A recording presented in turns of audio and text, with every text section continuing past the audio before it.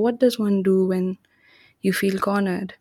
What does one do when you're pinned to the here and now and you're made to resume conversations that you've been running away from all your life, and now you have no distractions?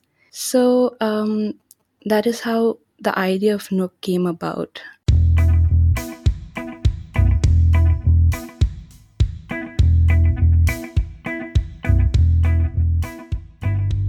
This is Sunil Bhandari, and you are listening to Uncut Poetry. We have a special guest today in this unusual Uncut Poetry episode, but I couldn't help but invite Ria Roy in. She has just launched her splendid newsletter, The Nook, which has broken all records of circulation. So I had a lot of questions on that. And not to forget, this is Uncut Poetry, so there's poetry too.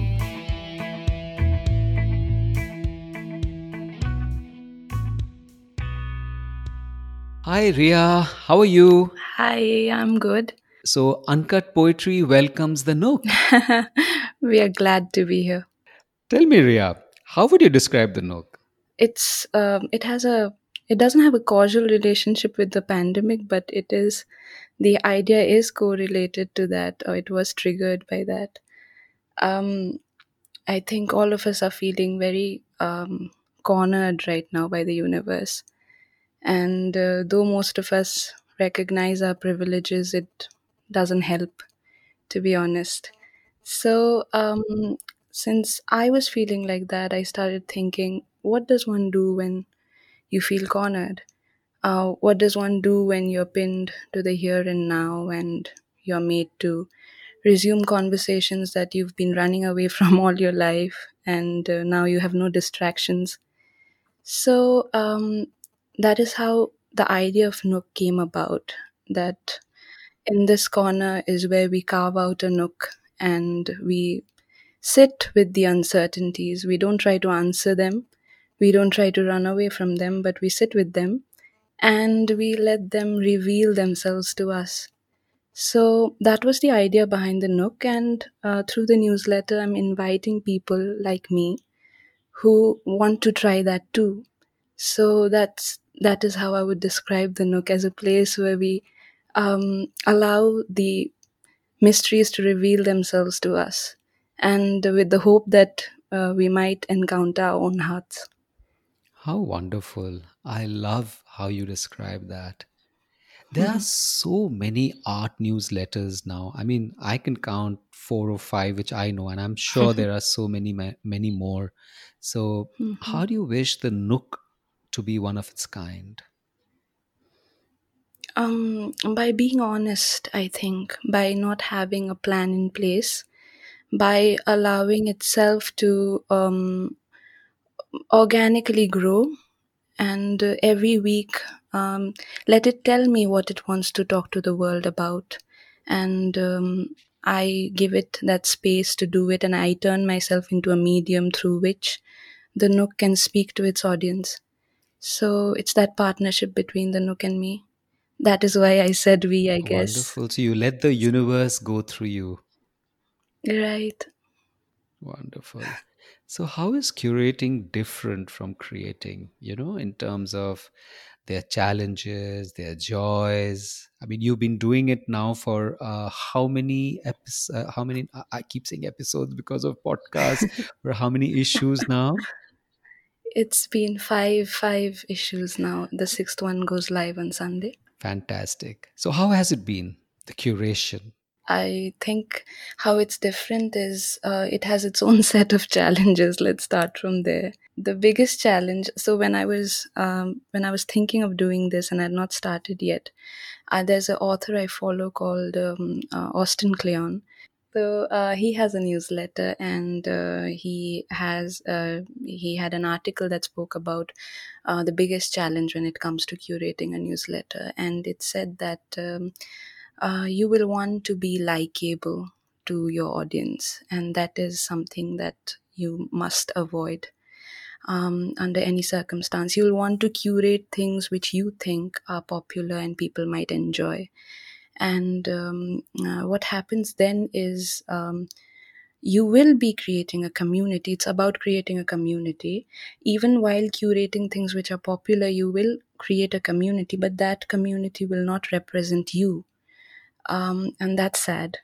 So instead, focus on what you enjoy and put it out there. And even if you attract, say, just three people, they will truly reflect your community, your Genius, as he calls it, instead of genius, which is about Mhm. community. So make sure that it's representative of who you are. So at the end of the year or 2 years or however long you do this, your subscribers are your people. So that's something that I have to constantly remember because I am a people pleaser. And I tend to I want to put up things that I know that people are going to enjoy and share and stuff, which I may not personally enjoy myself. So I try not to do that.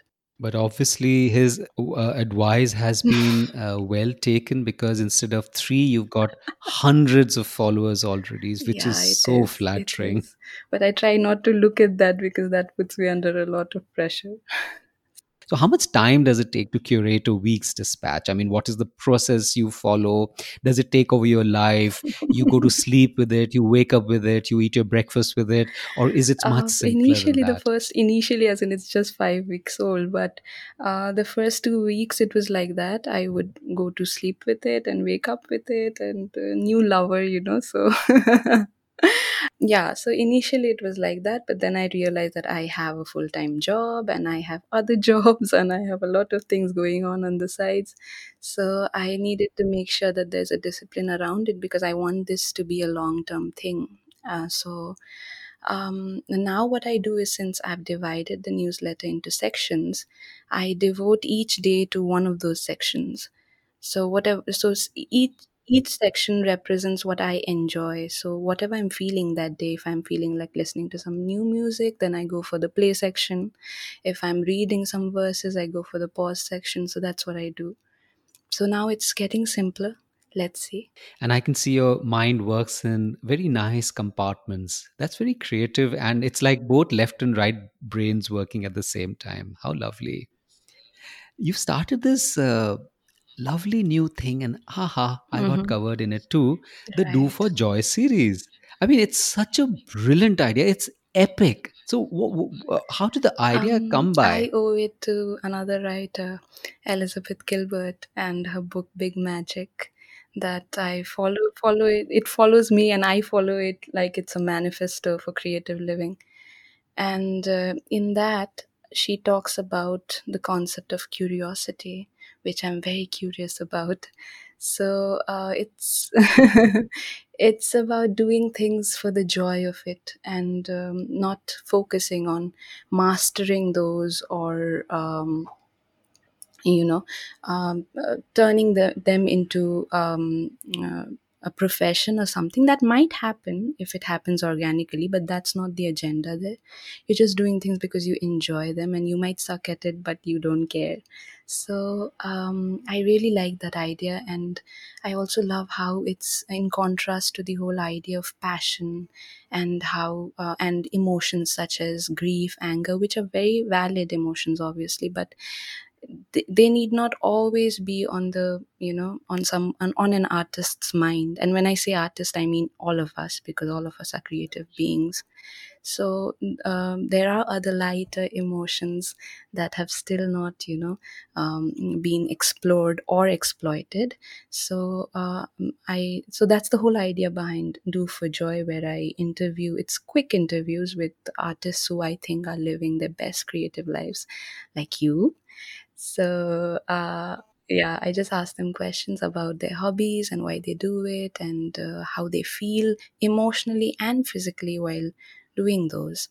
So it's been good. I think 7 of them are out, and I have few more. And then there's another series that's coming up. So yeah.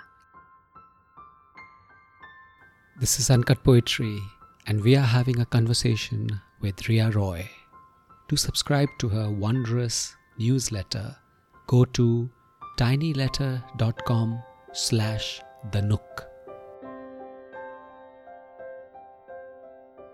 So tell me, what have you been currently reading and what has it Mhm. led you to? So currently, I'm not reading a book, but I am very curious about this concept of storytelling and why do we tell stories and why do we like to hear stories and why is it easier to remember things when they are said in the form of stories, the connections that are made, and how we can navigate emotions like grief and anger and sadness and joy and everything and embarrassment through stories.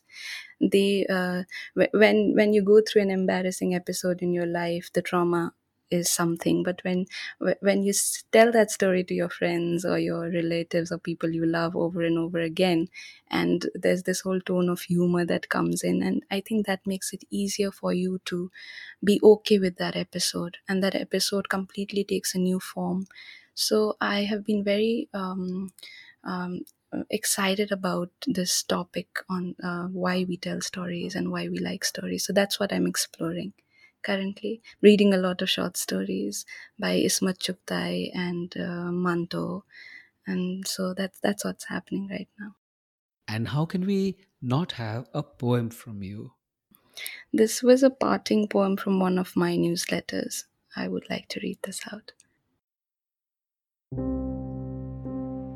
The dwindling flowers in the vase, the ashtray overflowing with cigarette butts and wrappers of chocolates devoured yesterday, the books gathering in the shelves and the newspapers piling up in the corner closest to the old squeaky armchair, the bed sheet peeled off the bed and thrown like a shawl around the shoulders of the sofa, the photo frames holding memories prisoner, a feeble attempt to get back at the past, which does the same to us.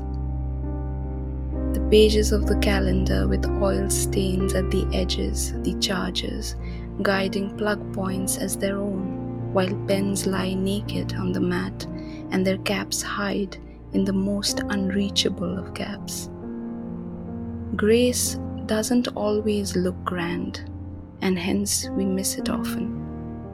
But look closely, and there it sits under the doormat with the keys to this house that has never failed to resemble your heart. This was so good. Thank you. Thank you, Ria. It was such a delight having you here. I can't even tell you how grateful Uncut Poetry is to have you. And just to tell you, this is one of a kind which we've done. We've never done this before, but it was for something so special that we just couldn't help inviting you. Thank you so much for having me. It was a beautiful experience. This is Sunil Bhandari, and you were listening to Uncut Poetry. If you liked what you heard, talk about it, share it, and subscribe to Uncut Poetry on Spotify, iTunes, or Podbean. See you next week.